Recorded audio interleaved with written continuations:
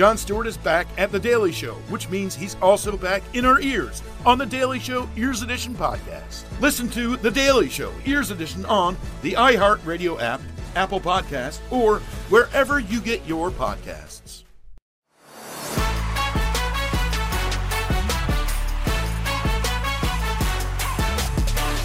Have you ever watched a segment on The Daily Show and thought to yourself, I'd like to know a little bit more about that topic? Well, if you ever thought that, you're not my mama, because she don't watch the show on a regular basis because she always watching NCIS New Orleans. But for the rest of you out there, welcome to Beyond the Scenes. I'm your host, Roy Wood Jr. This is the podcast where we take a deeper dive into some of the most complex issues covered on The Daily Show with Trevor Noah. And to my mom, if you're listening, I know we're not as good as NCIS New Orleans, but, if you give us a chance, I swear you'll enjoy it. I'm your son, Joyce. I should be in your DVR.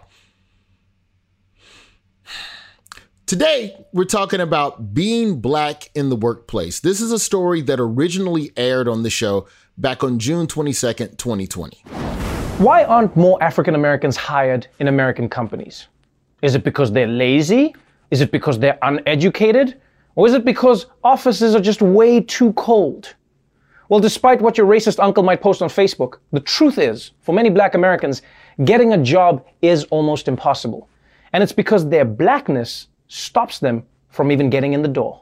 Blacks are the last hired and the first fired. White males are hired based on potential. Blacks are hired based on demonstrated accomplishments. Going back a quarter century, statistically speaking, very little has changed for black applicants. Whites receive, on average, 36% more callbacks than African Americans and 24% more callbacks than Latinos. Thousands of made-up resumes were mailed to employers, identical except for the names. Half black-sounding, half white. The results? Black-sounding names were 50% less likely to get follow-up calls. Wow. Racism never takes a day off. If you have a black-sounding name on your resume, you're 50% less likely to get called in for the interview. Imagine if America had the same policy when picking a president. That would have screwed things up. It says Barack Hussein Obama. Okay, next. What we got here? John Edwards. Now this guy sounds like he's got it. Okay, and off that clip, it's time to go beyond the scenes. To help me do that, I've got Daily Show producer Chelsea Williamson and Emmy-nominated Daily Show writer Christiana Mbakwe to walk me through this segment, how it came together, and then we're going to go beyond, because that's what we do on Beyond the Scenes. It's in the damn title. What's going on with you all? Chelsea, how you doing? First, let's start there. I'm doing good. How are you, Roy? I am very well. Christiana, how are you doing? I'm feeling good. Gangs are done, so I always feel good when that happens. Another day in the Emmy-nominated writer's room, and she's ready to unwind, and nope, Roy hit you up and drug you onto a podcast. Now, Chelsea, as a producer on this show, you kind of have to have your hand in a bunch of different pots at the same time.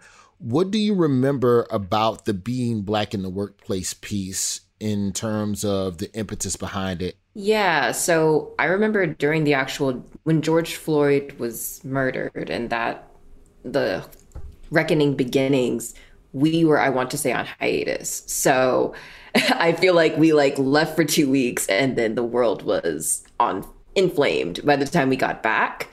But immediately after it happened, I was, obviously trying to process it. And I think I was thinking, what do we do about these people that are in the workplace? Like, how are Black people being treated in the workplace? Because it's not something that's solely, police violence isn't the only way that racism occurs in this country. It's also very much a daily occurrence, just in the workplace and just Black people living.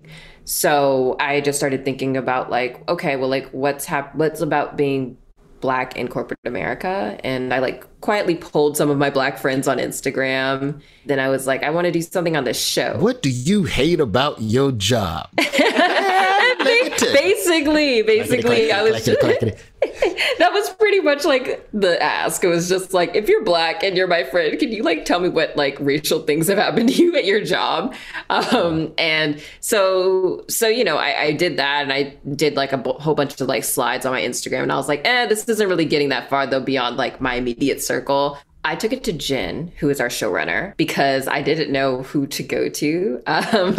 So I was like, I think this would just be a great thing to cover. And she was like, you should talk to Max. He's head of Deep Dive. So then I went to Max and he was like, yeah, this is great. Like, let's talk about this tomorrow. So we just kind of went on from there. And then, I just stayed on the Deep Dive team after that too. What was some of the feedback you got from people? Like, what are some of the things that Black people, I don't want to say are still dealing with in the workplace? Yeah. So I had, a lot of my fellow Black women friends said that they had been, they'd basically been profiled for having braids or having their natural hair, because I think people like to forget, but before 2015, people were not wearing their natural hair. It was not, it's not what it is now where it's just commonplace and typical. It was something that a lot of Black people still felt like, if you're a man, you can't have your hair grow longer than an inch. And if you're a woman, it needs to be straight. So I had a lot of Black female friends that said that. Some people, they were like, well, at least you're in America, you're not somewhere in Africa. One of my friends was told that by a boss of his in regards to the protests. And so I think it's just those type of microaggressions that I mostly saw. And then I was also, going off my own experience where I was called too professional by a human resources person at a previous job. What does too professional mean? I think it was that I wasn't willing to, be fake casual and tell everybody all my business. That's the only thing I could glean from it. I truly couldn't tell you. I think I was just very buttoned up, which I thought we were supposed to be in the workplace, but apparently not. So then how do you make that adjustment? Because then if you're too casual, then they go, well, you're not taking your job seriously. And I saw you fraternizing and chilling and chit-chatting with people. As a Black woman, both of you, as Black women's, that's the plural of woman. I don't know if you know that. I learned that in Alabama public schools. Is there the layers to it that start first with race and then with gender? And then Christiana, well, I'll let you all answer that first. And Christiana, I want to go another level with you being a Black Brit as well. God, trying to get us in trouble here, Roy. I just want to know what the different layers are of these microaggressions that you're doing. We're talking about navigating both your Blackness and your womanhood. I think I would say from my experience, the benefit that Black men sometimes get in the workplace is that they're kind of considered cool. So as much as Black men obviously do navigate workplace microaggressions, the slight advantage that they have of masculinity is that people are like, oh, that's a cool guy. I want him to be my friend. Whereas Black women have a phenomenon that's often called from pet to threat. I feel bad for not citing the brilliant person that came up with that. But initially it's just oh, hey, girlfriend, people want to be around you. And then, if a Black woman asserts herself in a certain way, she becomes threatening. And just anything from ambition or an opinion is read as aggression. And I think as a Black woman in America, anywhere in the West, you're always kind of navigating that in just professional spaces. I would say as a Black British woman, initially, I think the accent for some people can be disarming. So they're like, oh, we like this. Americans love accents. Some people will be like, are you Australian or you're South African? But, Americans do like accents. And initially, it can kind of be this balm that can ease the tension that can come with a white person as a Black person. But I think over time is that people no longer hear the accent and they just treat you like any other Black woman, if that makes sense. Because you're still at the core, you're still Black, right? And that's kind of been my experience navigating, professional spaces in America, is that the charm wears off within, let's give it a few days. And you will, for better or worse, you're going to experience what it is to be a Black person in America and the microaggressions that come with it. And I'm in no way trying to compare it to what African Americans have had to experience for hundreds of years, because I do know I come with like immigrant advantage and passport advantages and et cetera.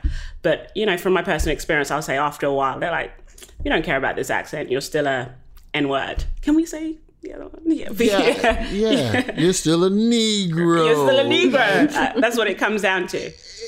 It's like there's definitely this thing that as a Black person, no matter what country you're from, once you're in the office, to the people who aren't Black, you the Negro. Absolutely. So it's fair to say that you both have personal experiences that lent themselves to this piece. The thing that I think that's really cool as well is that, Chelsea, you didn't say this at the top, but like this, you pitching this is part of the proof that The Daily Show, anybody in the building with an idea can pitch. Yeah. You weren't doing this before this, but you had an idea, you saw it, you had all of the personal experiences of being too professional, and then took that, and now you're on the whole deep dive department. Yeah, I just kind of guerrillaed my way through it. But yeah, no, I do think it's definitely like, you know, a great case for that, because I still am Trevor's assistant. So that's kind of like the first job, and this is like the secondary one. But yeah, I think, you know, definitely to echo Christiana's sentiments, it's something that as soon as you enter a workplace, you are seen immediately as like a Black woman. And I feel like typically what happens is if you want to succeed, you're slotted into being a gossip. That's what I've noticed, that if you're like a gossip type, then people tend to like you because you always have the quote unquote tea. But it does end up getting into this situation where I feel like for a lot of Black people, Black women, Black men, you're either like too much or you're not enough. And it's like there's no middle ground that's allowed for us that I think is allowed for others.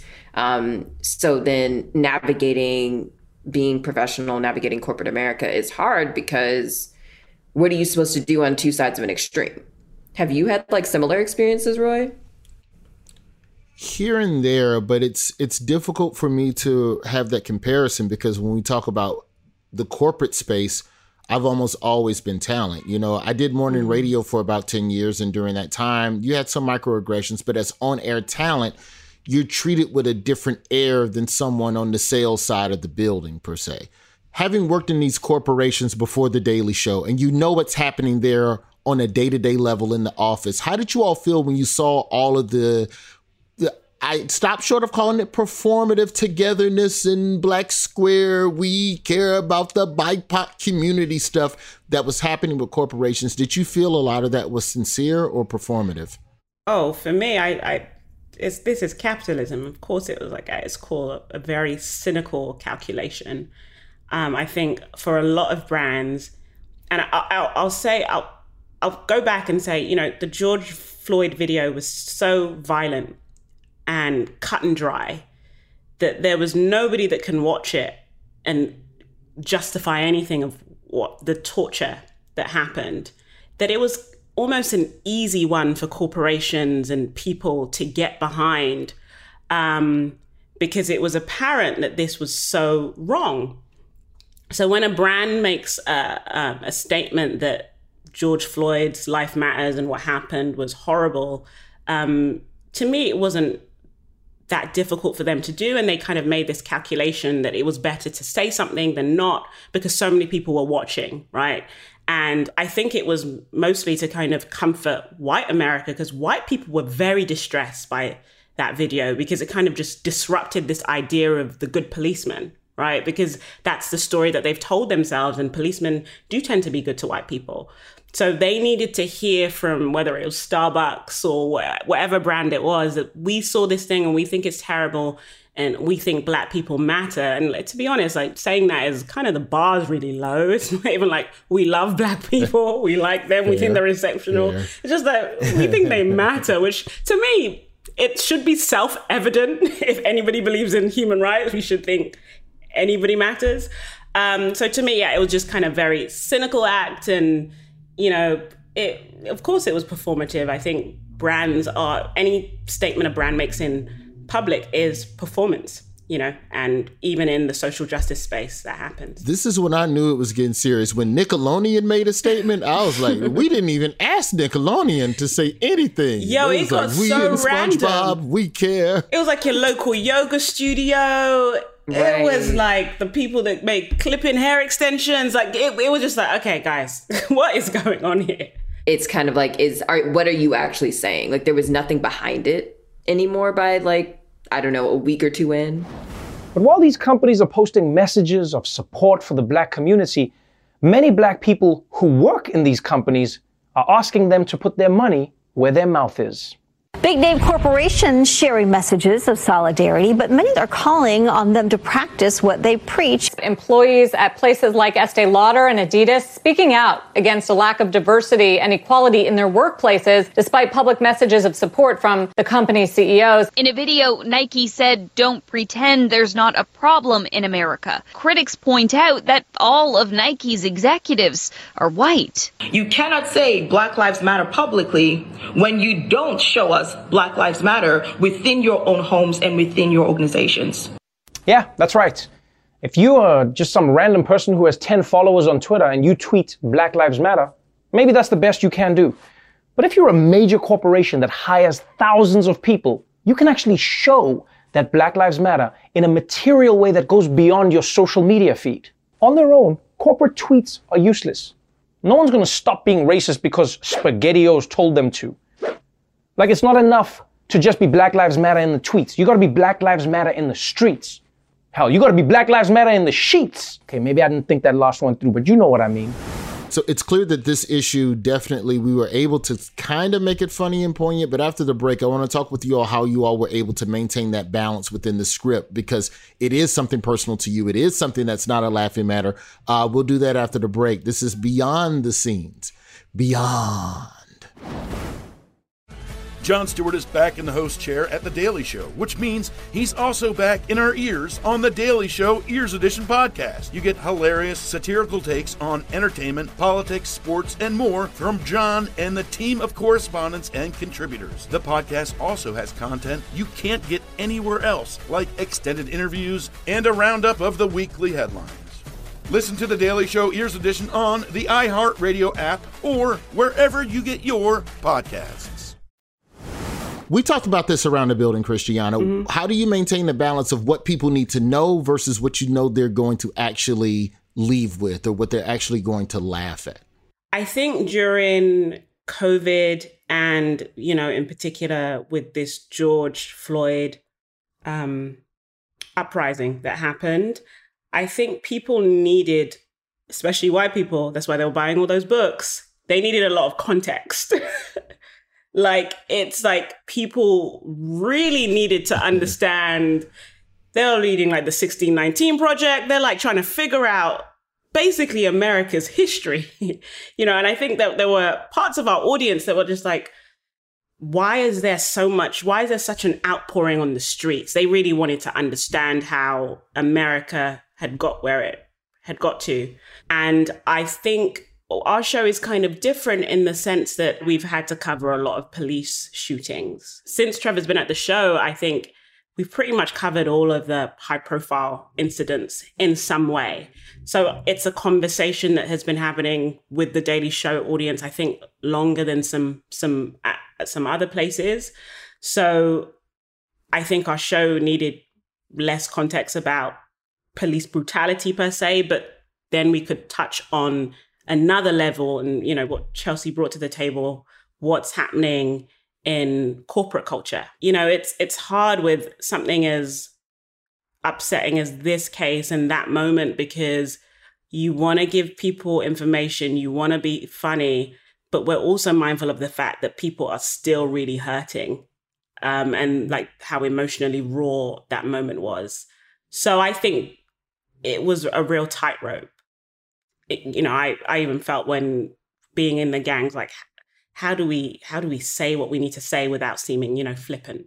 Yeah, that's an interesting thing. For the people who don't know, the writers' gangs is where the writers all, quote unquote, gang up on a topic or gang up on this one thing for the day, and everybody starts bouncing around stuff. What is that like when you're in the room with other writers who haven't lived that experience, but also have to tell you, is there a better way to say touched your hair instead of grabbed? Like, how hands-on or hands-off were the other writers in giving you the space to be able to address something that was so personal? I never read anything that made me be like, ugh. Like, why would they say that? Why would that makes me uncomfortable?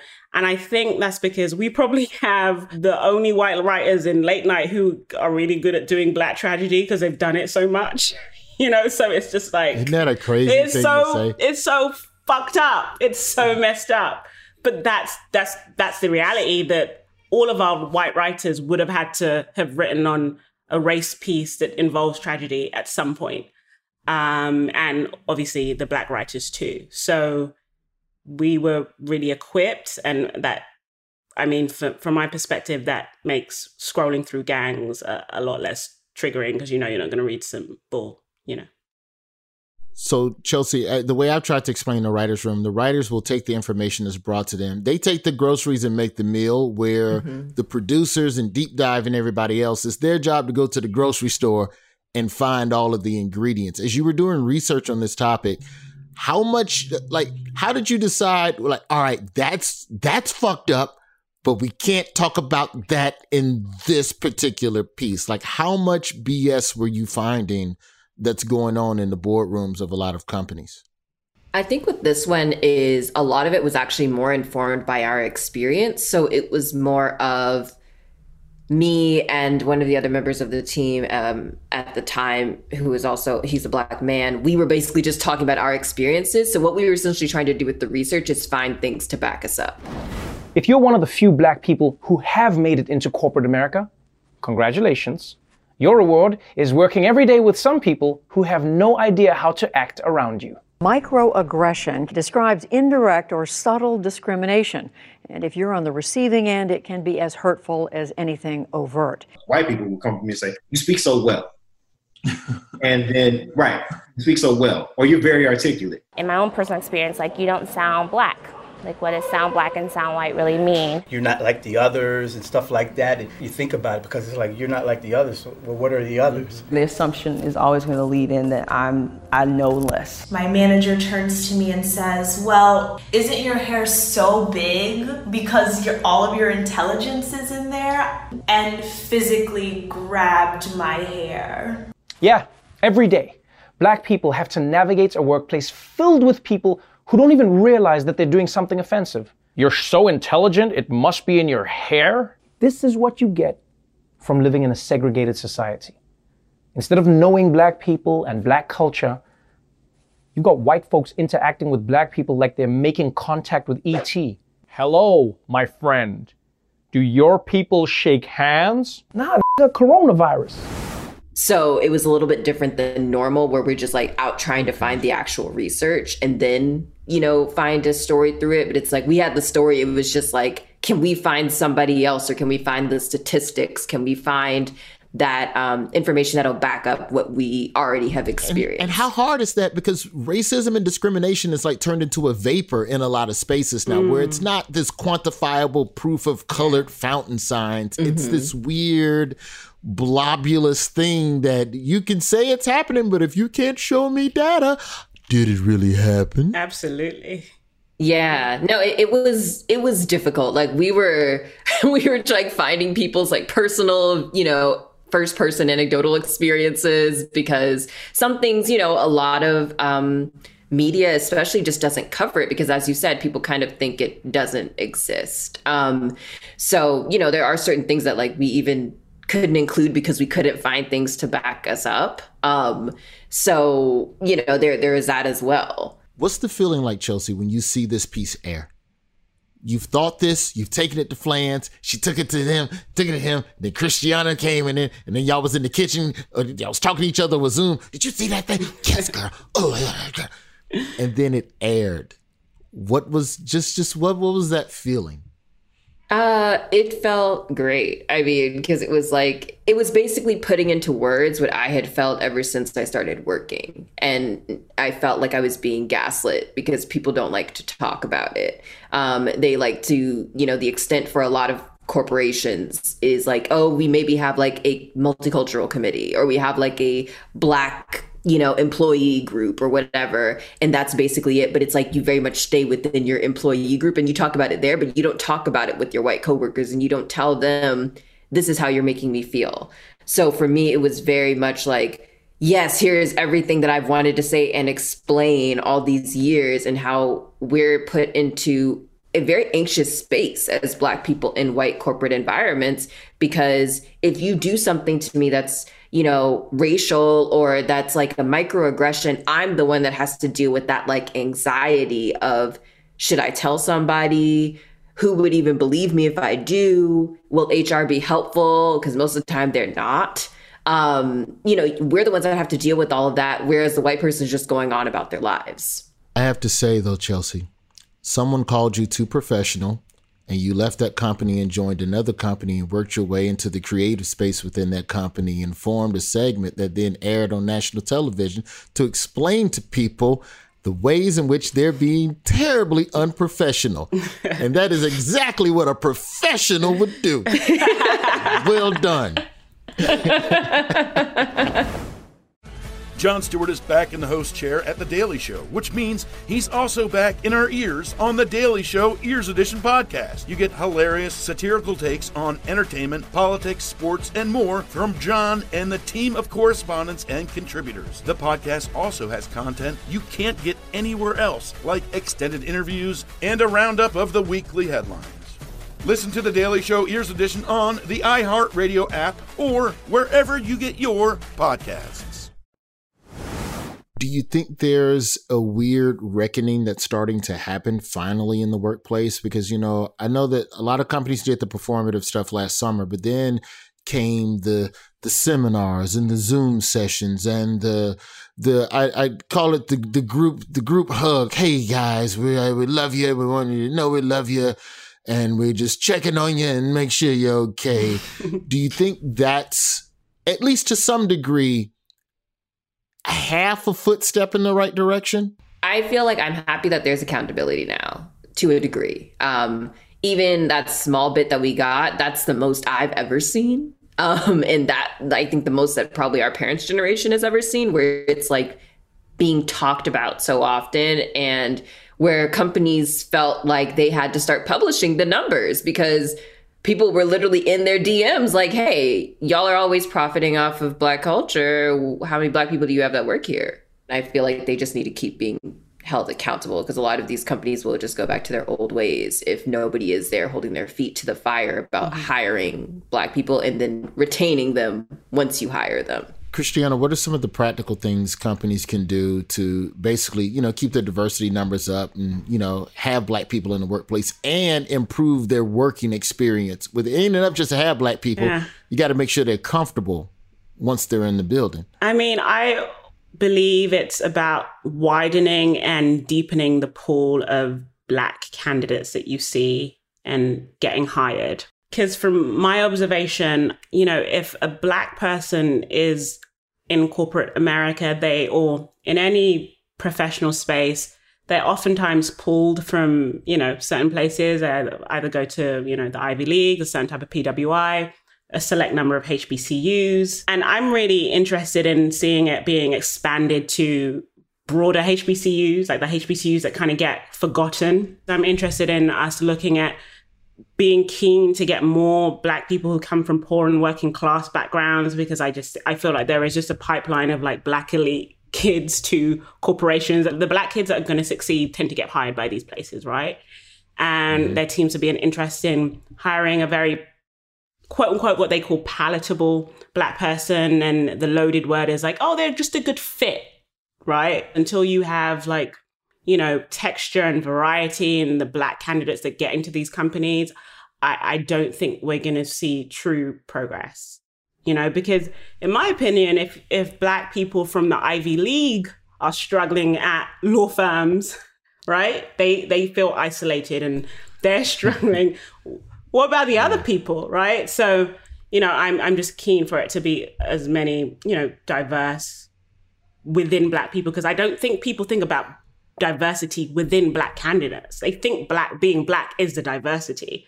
And to me, that's just being Black doesn't make you a diverse candidate, really. Like we need to broaden it a bit. And You know, and also just looking at Black people that may not have degrees but have something to offer. Because if you go to the tech world, you meet plenty of white boys who don't even have a degree.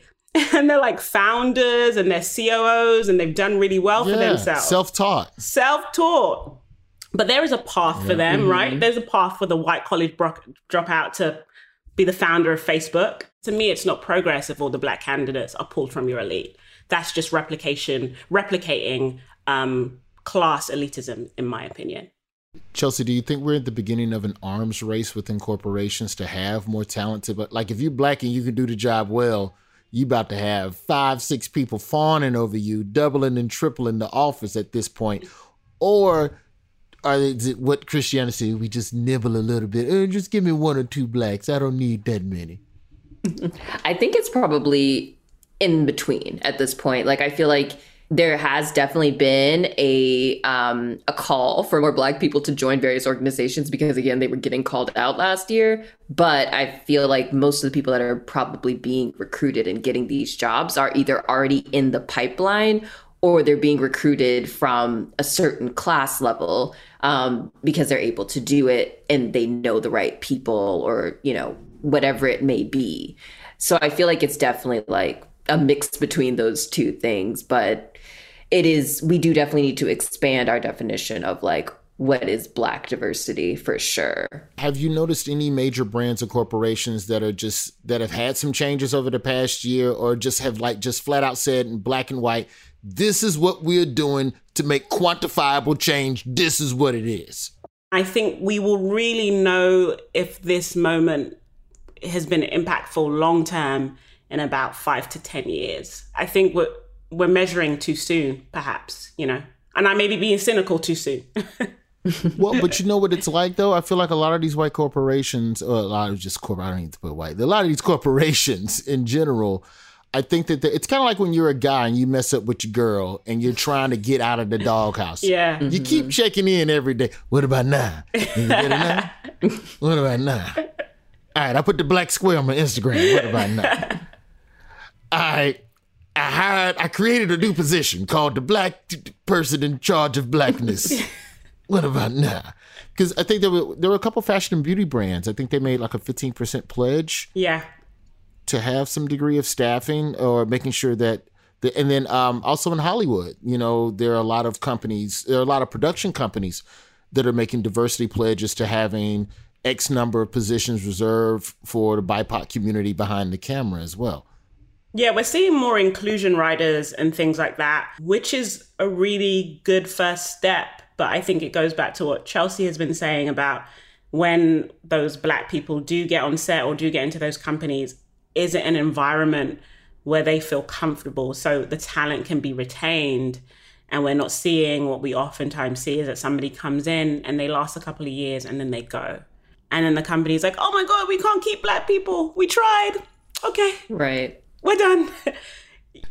Yeah. Or they keep them at the same level, because that's also a major problem where it's like they won't promote a lot of Black people. Like, you know, that was one of the big findings we had, is that so few, like I think Fortune 500 companies have Black people in the C-suite. You know, the CEOs, the CCOs, CFOs, like we just don't make it up there. And they're just looking at each other like, well, I don't know. They just top out someplace. And it's like, well, no, you're probably not mentoring them or pouring into them. And you should, because they're coming in from a different perspective and you're not promoting them. Like, you're not even giving them the option, typically, to even go for a job. Well, this has been a deep and moving and amazing conversation. And I thank you ladies both for this. That's all the time we have today for Beyond the Scenes. A special thank you to you, Chelsea Williamson. And thank you to you, Christiana Mbakwe. Hopefully, by now, we've taken you beyond the scenes. Take care, everybody. Play me some music, producer.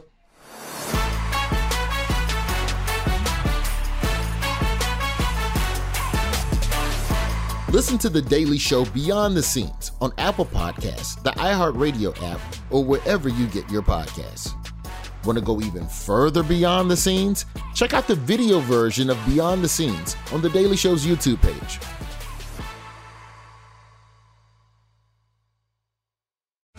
Jon Stewart is back in the host chair at The Daily Show, which means he's also back in our ears on The Daily Show Ears Edition podcast. You get hilarious, satirical takes on entertainment, politics, sports, and more from Jon and the team of correspondents and contributors. The podcast also has content you can't get anywhere else, like extended interviews and a roundup of the weekly headlines.